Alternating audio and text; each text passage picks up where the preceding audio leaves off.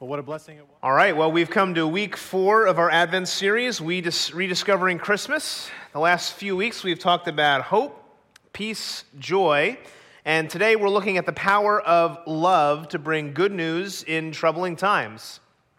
Now, given that a nor'easter has just dumped a bunch of snow on us, I can think of no better place to start a discussion on love than to reference a movie that regularly plays in my house, and that is the movie Frozen. Some of you have seen it, some of you have not seen it, but I'll give you a little bit of background. The Disney film Frozen takes place in the kingdom of Arendelle, where Princess Elsa, and she's, if you don't know, she's the blonde one in the front, has the power of freezing and creating ice and snow.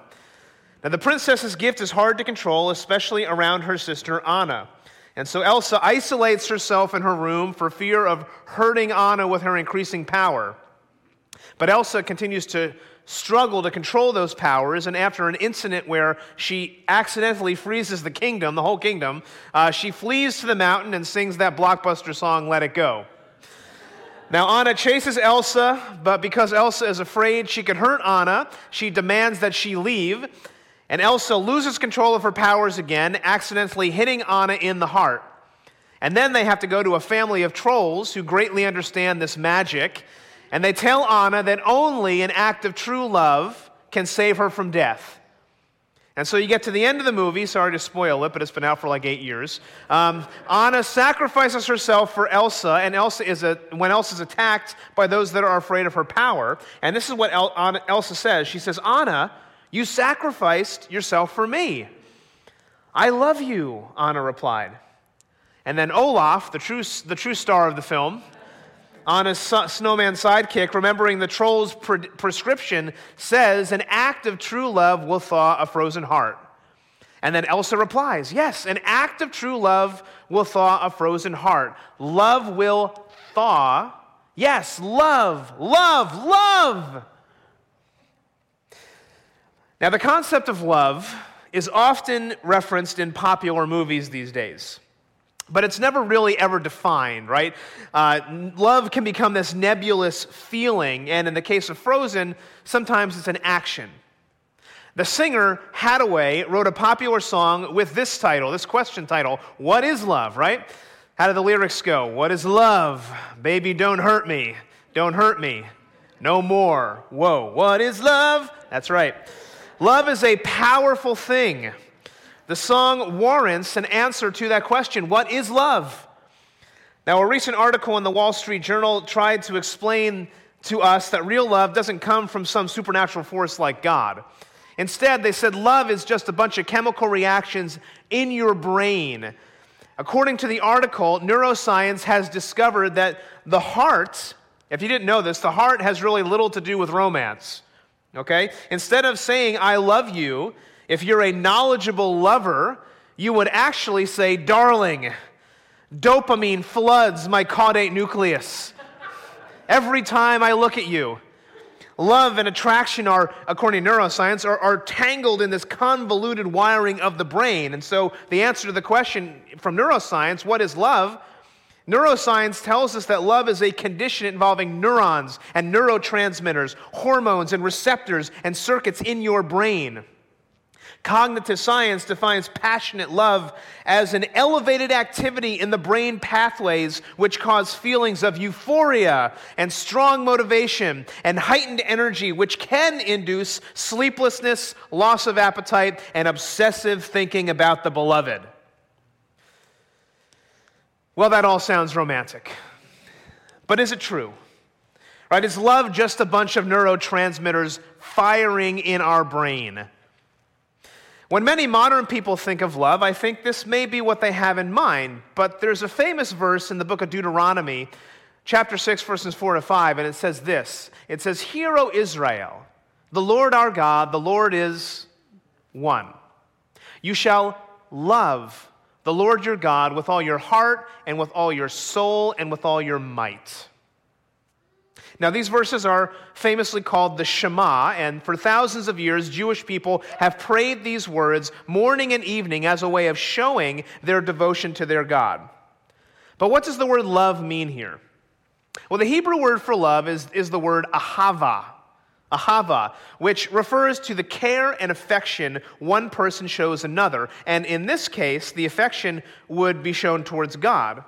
But conversely, if you look at other sections of the Old Testament, the word refers to God's love, and it always originates from God's character. In other words, love emanates from God. And since we are made in God's image, we will also love as He loves. Now, if you go to the New Testament Gospel of Matthew, Jesus very famously takes this command and expands its meaning. And so a Pharisee, a teacher of the law, approaches him and tries to trick him and asks this question. He says, "Teacher, which is the greatest commandment?"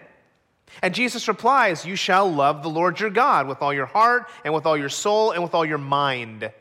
This is the great and first commandment, and a second is like it. You shall love your neighbor as yourself." Now notice what Jesus does here. He emphasizes the need for us to love or have affection toward God, but he also links love to an action. Right? And throughout Scripture, we see that love is not merely a feeling, it is an action. The way we show our love for God is by showing love for others. And so by stating it this way, Jesus takes that modern view of love and turns it upside down. It's not just a feeling, it's an action. Or as Toby Mack famously said, it's a verb. Now, this is what Christmas is all about. Jesus took an action to come to earth and rescue us. He is God's perfect love on display.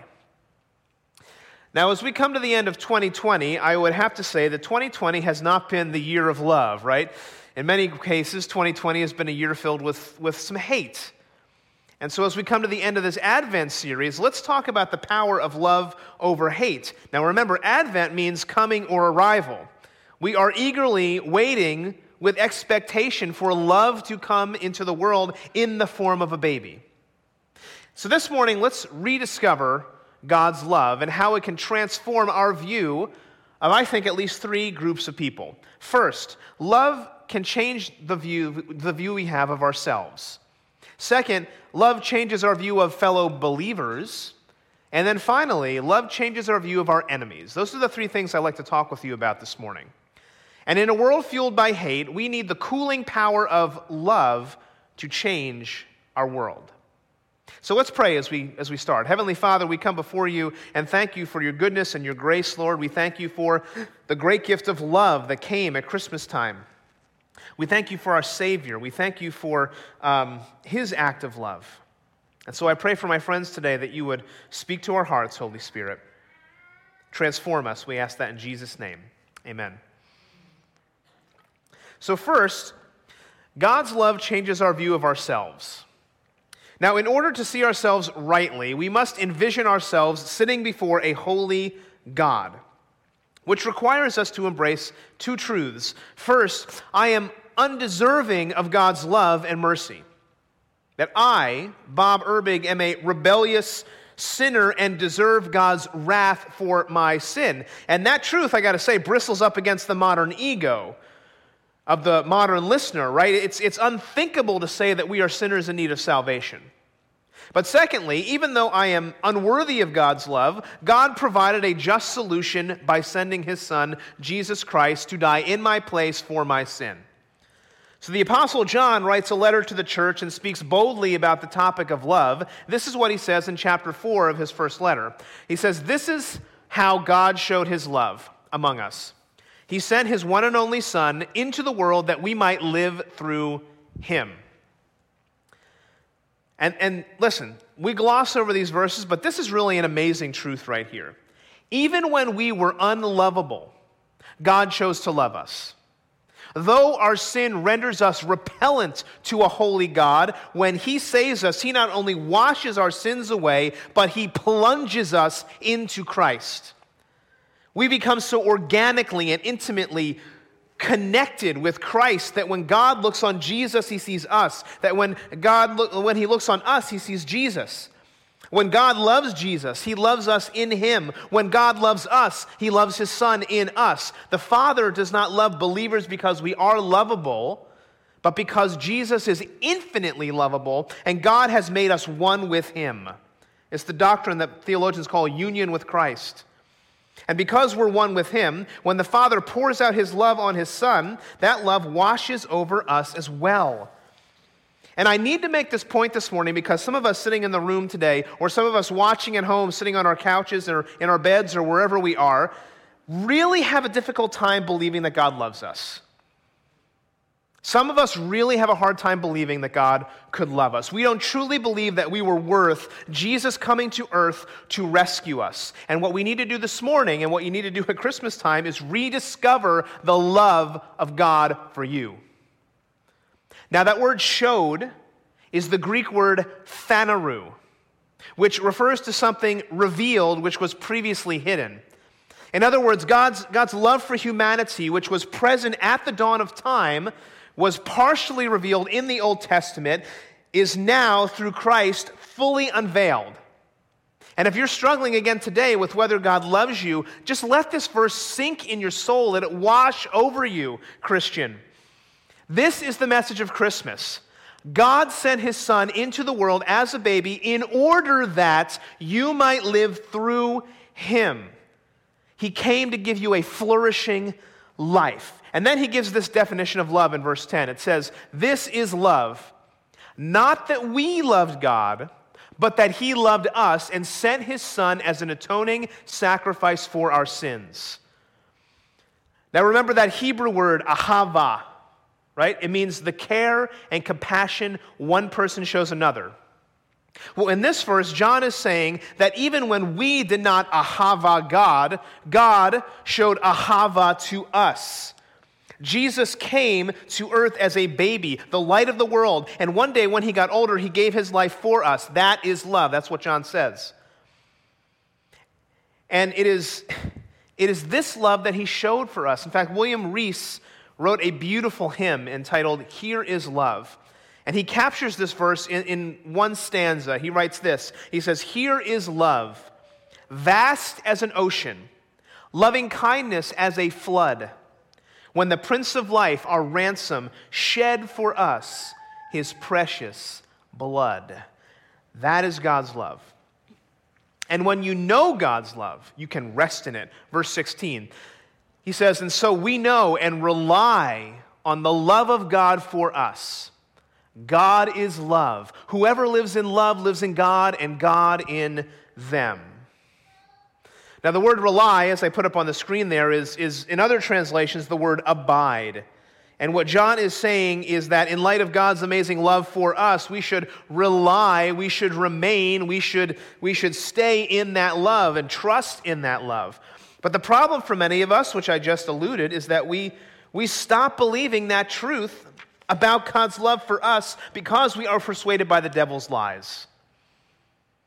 And I think that's a big part of what John is saying here. We have to believe that God loves us and not be deceived. Now, what do the devil's lies look like? Well, maybe he tells you, he whispers in your ear that you are unworthy because of past mistakes you've made. Or he tells us that we're unworthy because of the lies that someone else told us about us. That's what happened to Bruce Springsteen, the boss. Right? Born in 1949, Bruce Springsteen was the eldest of 3 children and the only son in a working-class family in Freehold, New Jersey, just a little south of here. The house in which Springsteen spent his early childhood was literally a ruin, just a wreck, walls collapsing. A subsequent house they moved to lacked running water. So the family, what they would do is they'd fill a single tub up with pots that they heated on their gas stove downstairs, and the kids would take turns bathing in that same water. The family relationships lacked stability. Bruce's grandmother was devoted to him. His mother was loyal to her brooding and unstable husband, but rules in that house were non-existent. At 5 and 6, Bruce was staying up until 3 in the morning and sleeping until 3 in the afternoon. He ate whenever and whatever he wanted. In his memoir, Springsteen writes, "It was this place where I felt an ultimate security, full license, and a horrible, unforgettable, boundaryless love. It ruined me and it made me." Now, later in his life, Springsteen writes that he started therapy and he probed the mess that he was. He borrowed that phrase from his dad. And he describes his habit of cutting off romantic relationships after a couple of years because he was clearly still wrestling with that horrible, unforgettable, boundaryless love. This is what he says in his memoir. He says, "I wanted to kill what loved me because I couldn't stand being loved.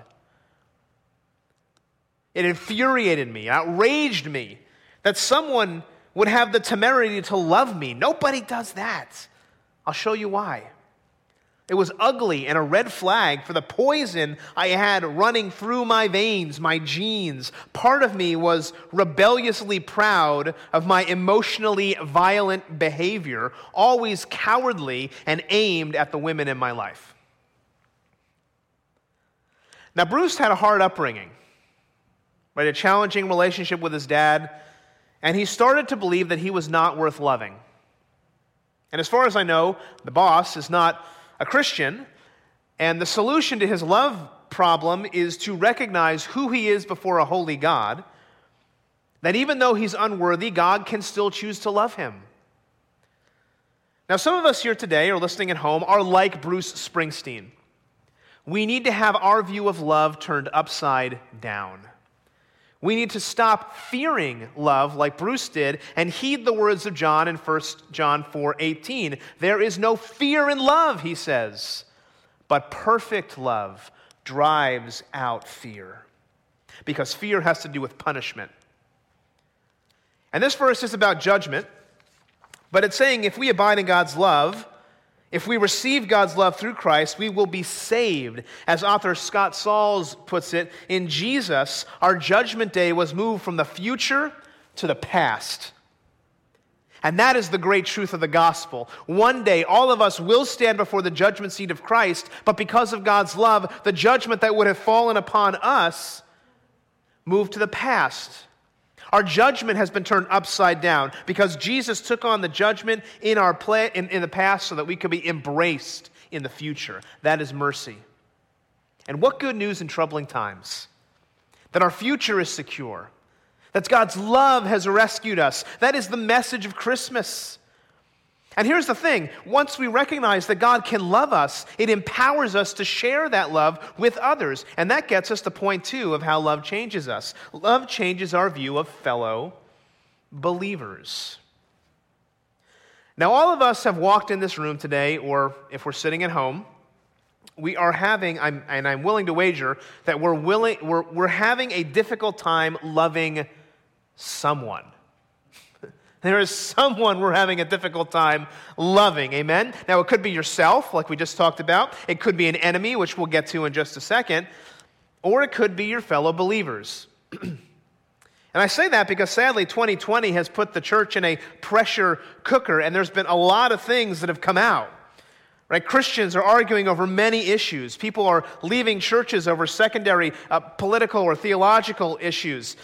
We're having a difficult time loving our fellow believers in a lot of cases. But I think if we rediscover the message of Christmas and let the love of Christ turn us upside down, it will change our view of the people that are sitting around you right now.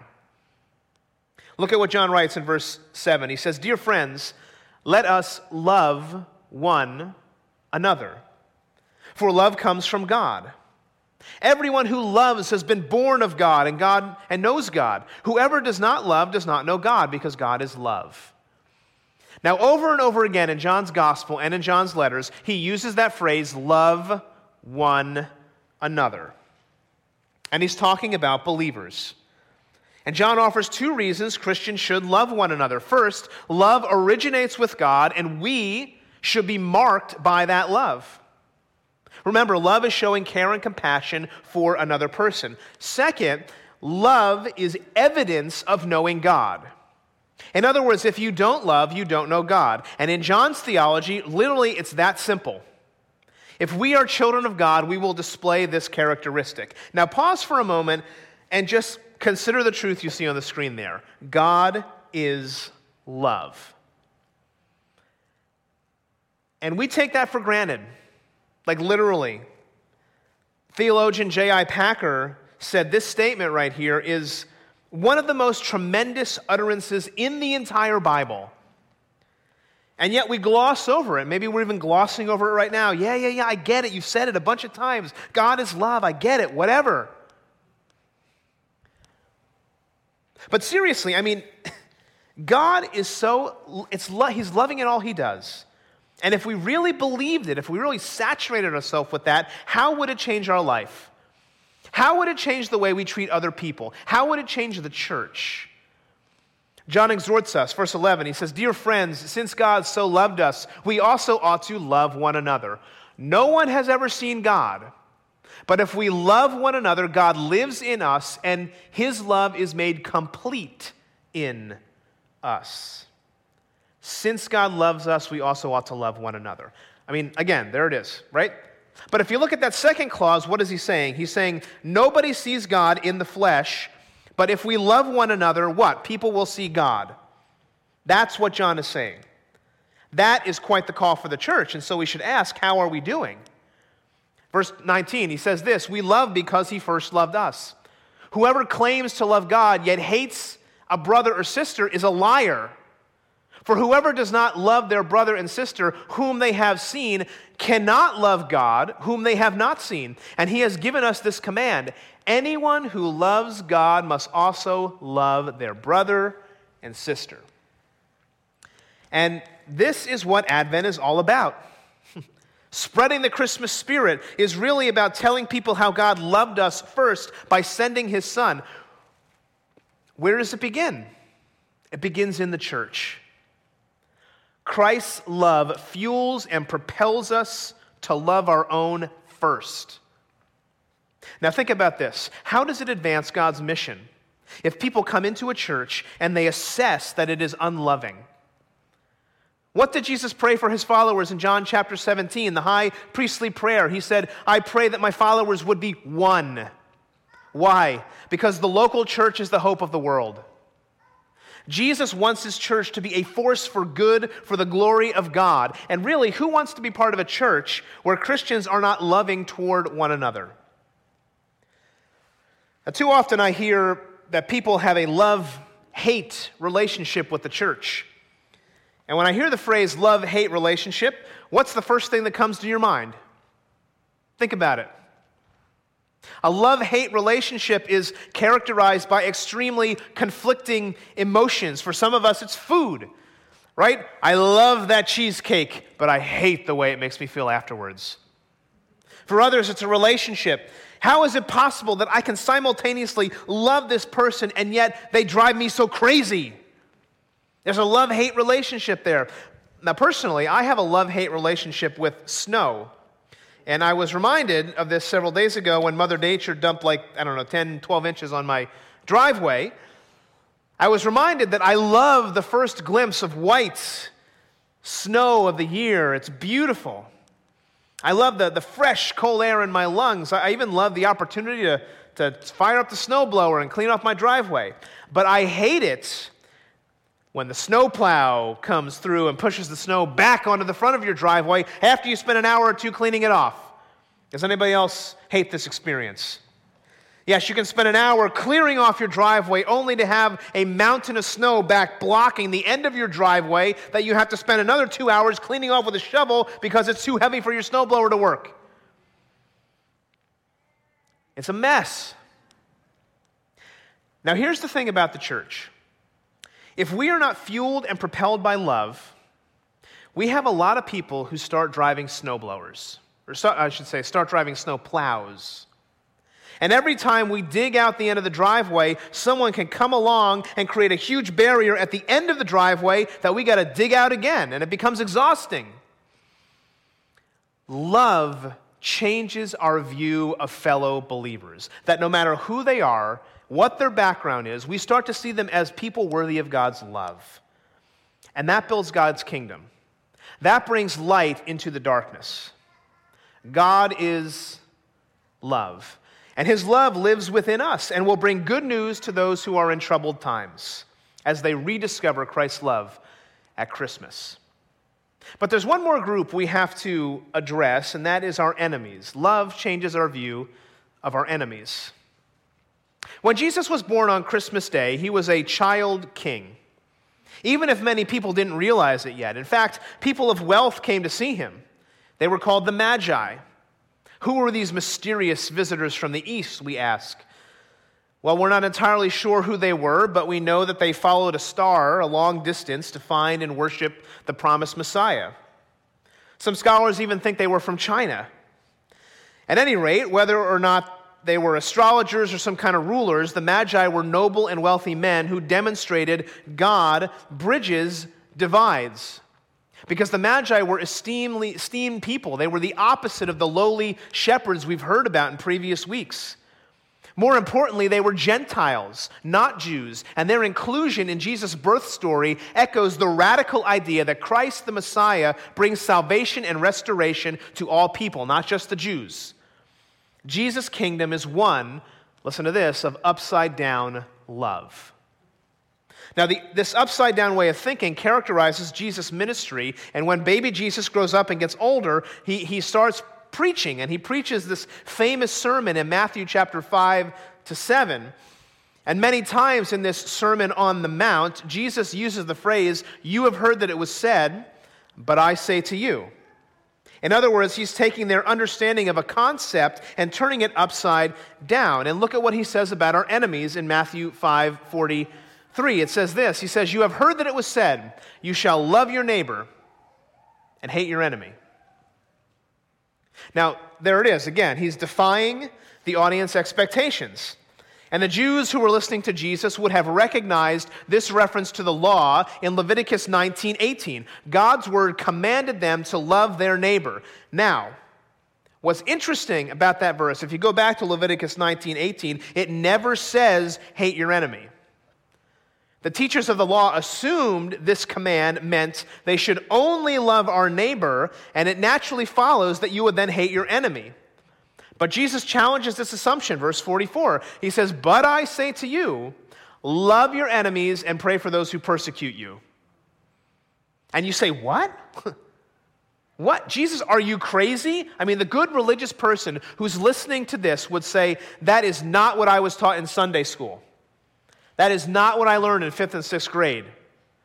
I can certainly love the people I like, but my enemies, no way. I mean, come on. But here's Jesus' point, right? Love changes our view of our enemies. And if we know that God loves us and that God himself is love, shouldn't we act like God? I mean, that's the question, right? And that's the point Jesus makes clear next in verse 45. He says, "You love your enemies so that you may be sons of your Father who's in heaven. For he makes the sun rise on the evil and on the good, and sends rain on the just and the unjust." Now, I really want to press hard into this verse here as we finish up this third point here, because Jesus is making a radical statement. Love your enemies. Yes, verse 45, but he begins, love your enemies so that, meaning that we should love our enemies so that we may show ourselves to be children of God. So let me ask you a question. What did God do at Christmas? At the first Advent, what did God do? Did Jesus come down as a baby to go hang out with his baby friends? No. He came into a war zone with donkeys and mules and a smelly manger. He came to live amongst his enemies. In fact, Paul tells us later on that we were his enemies until we surrendered our lives to him. Baby Jesus, little baby Jesus in the manger, came to love his enemies. And church, this is hard, right? We have an easy time hanging out with the people who think like us, who believe like us, who eat the same food as us. I mean, if you like pizza, it's really hard hanging out with the guy who likes sushi, right?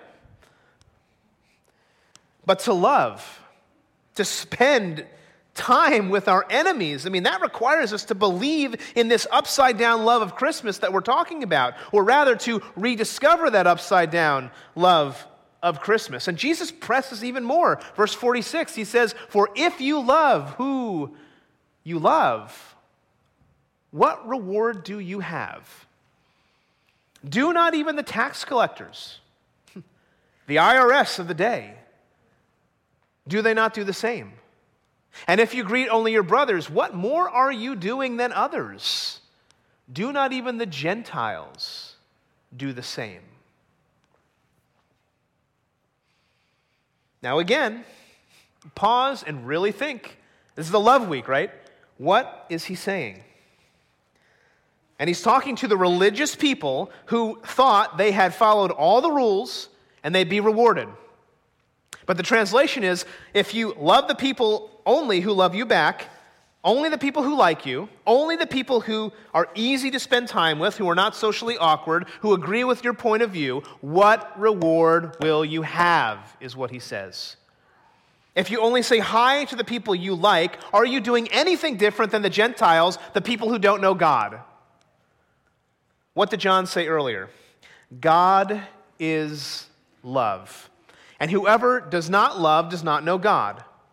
And I get it. Listen, in that context, he was talking about fellow believers. But what's Jesus saying here? He says, you've heard it said, I said, love your neighbor. But I say to you, love your enemies and pray for those who persecute you. And again, that is hard, right? Because when it comes to our enemies, most of us want to live out that Old Testament story of Jonah. The prophet Jonah, right? God calls him to go speak to his arch enemies, the Assyrians, the people of Nineveh, their capital city, the people who had attacked and wiped out part of his people. And because of his hatred, he literally hated them. Because of his hatred, he ran away and was swallowed up by a big fish. And that's what we do, right? We run away. But if we knew that God loves us, if we're a church filled with loving people, shouldn't we also love our enemies? Well, especially in 2020, I think it's probably a lot easier to hate our enemies. Author Anne Lamott offers a really powerful observation. She says this: you can safely assume you've created God in your own image when it turns out that God hates all the same people that you do.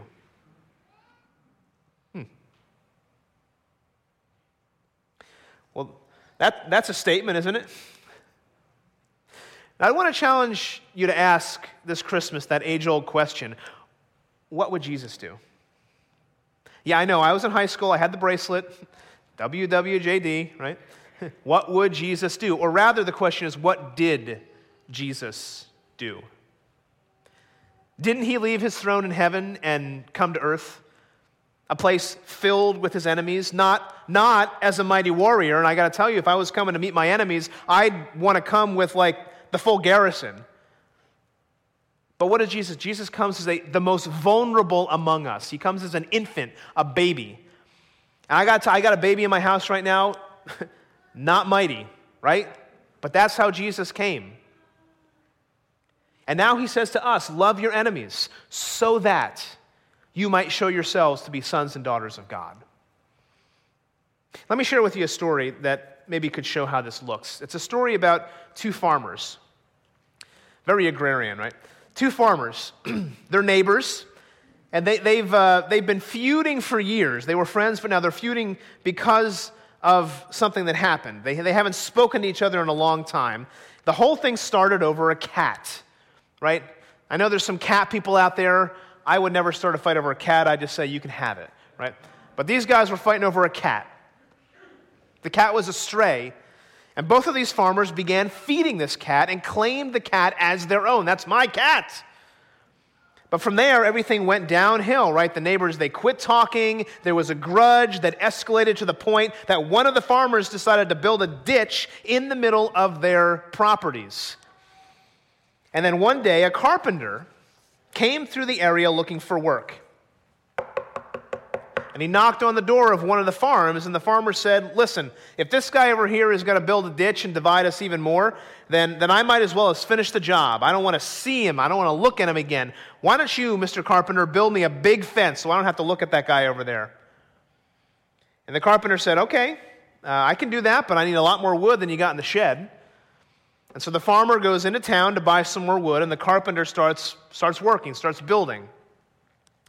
Well, the farmer who went into town comes back, and he's driving down his dirt road to his home, and then he looks across the field, and he doesn't see any fence. And he said, what's going on here? And he comes up to his house and he realizes that instead of building that barrier, that fence that he wanted, the carpenter actually built a bridge across the creek. That's what he used the wood for. And then when he gets home, he's got his neighbor, the other farmer, he's walking across the bridge, like surprised. He's got an outstretched arm and a big sheepish grin on his face. And he says, "You're a brave man. I didn't think you'd want to hear or see the sound of my voice again. Can you forgive me?"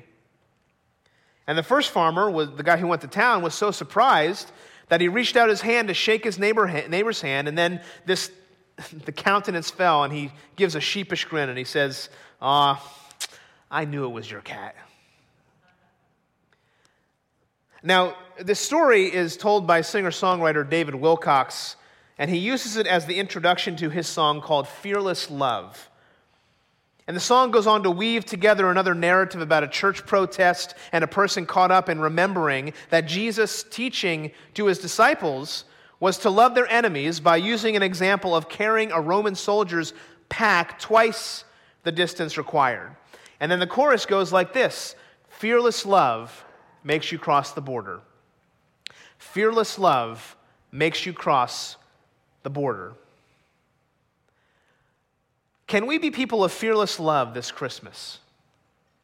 Can we turn the world's notion of love upside down because they see something completely and utterly different than they see around them? That is what a life transformed by God's love does. It crosses the border into an unknown and dangerous land for the sake of the other. Where is God calling you to cross the border this Christmas? Where is he calling you to take someone's understanding of love and turn it completely on its head? And so as we finish up here, let me come back to Walt Disney, because we started this message talking about Queen Elsa in Frozen. Her heart was icy cold. Where is God calling you to cross the border? Where does God need you to have your heart warmed? Her sister made a sacrifice to save her, and it changed everything for Queen Elsa. But for us it was a baby who changed the course of history. And I got to tell you, I remember when both my children were born, and when little babies come in the world, they have a way of turning your life upside down and your love upside down. As we rediscover Christmas, I wonder if we can let the birth of our Savior turn our hearts and our love upside down once again. And so as we close, and I invite the worship team to come on the stage, I want to share with you the words of the song Noel by Lauren Daigle. Noel simply means to be born. And I pray that you would rediscover that warmth of the love of Christmas, even as I read them. And the song goes like this. It says, "Love incarnate, love divine. Star and angels gave the sign. Bow to babe on bended knee, the Savior of humanity. Unto us a child is born, and he shall reign forevermore. Noel, Noel, come and see what God has done. Noel, Noel, the story of amazing love, the light of the world, given for us. Noel." And so as we wrap up these 4 weeks, we've lit the candles of hope, of peace, of joy, and today we are reminded of the love of God.